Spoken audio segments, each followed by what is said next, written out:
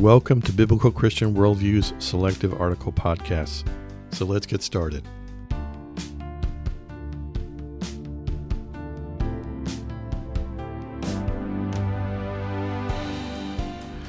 Today's podcast is entitled Christians and Their Worldview. Do we need to back off and shut up? I've received many comments from readers who strongly express the view that church and state need to be kept separate. Of course, what they're really saying is that Christians should not be meddling in politics by voicing their opinions publicly. If the Christians would just silence their views on topics such as abiding by laws already on the books, expressing outrage over our moral decay, issues related to abortion and homosexuality, behaviors of all kinds, politicians would not have a need to cater to their concerns, and the progressive agenda could be accelerated. Additionally, since Christian churches happen to be a place where many conservatives gather, pastors need to be monitored and muzzled, since there are laws that prohibit religious nonprofits from expressing political viewpoints.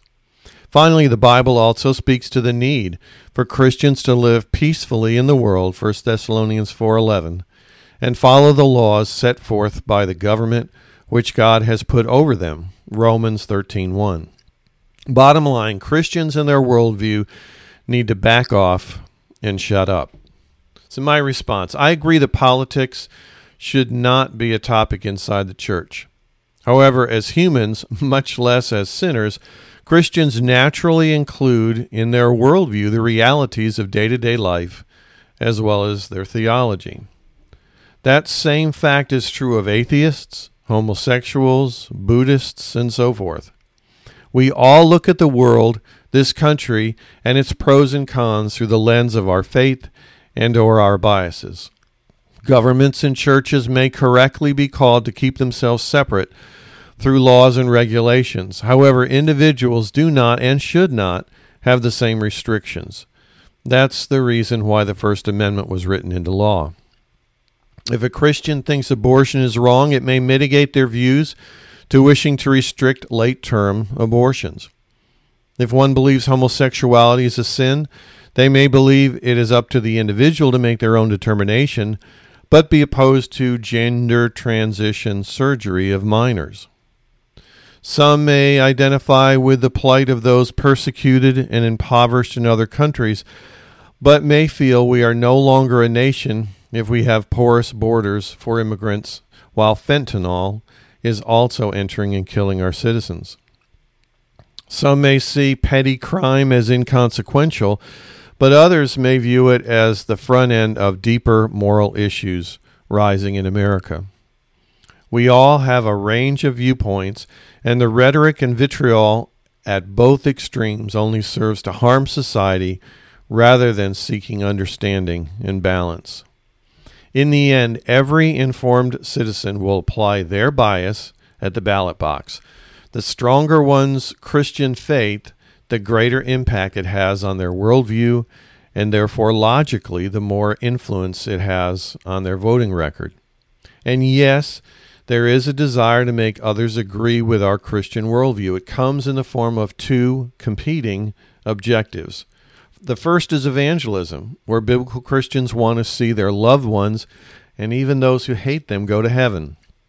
But secondly, it also creeps into conversations and behaviors that promote a Christian worldview in the here and now, as laws are formed and are either ignored or enforced. 1 Timothy 1:8 through 11. What seems to be less clear to non-Christians is the fact that most Christians who voice their opinion represent a static God who is the same yesterday, today, and forever. Hebrews 13:8. The world is shifting, not Christian theology. We are not becoming more moral, more self-righteous, more law-abiding, or more pro-life or anti-homosexual in our worldview as Christians. It's the world, and more locally America, that is shifting as we become less and less a Christian nation. As biblical Christians with a worldview that is based on God's inerrant word, we need to hold to our views, while at the same time, ironically, recognizing that those very opinions are often a barrier to evangelism. There's a balance expressed in Scripture from Luke chapter 10:27. You shall love the Lord your God with all your heart, with all your soul, and with all your strength, and with all your mind, and your neighbor as yourself. To love God is to follow his commands, even at the cost of persecution. However, we need to concurrently love our neighbor, and the greatest expression of that love is to build relationships with the lost in order to share the good news of Jesus Christ on this earth and for eternity in heaven. How we accomplish those competing goals is through prayer and a closeness with God to sense when to share, when to respectfully challenge, and when to keep the main thing and not say a word. God bless you as you serve him today.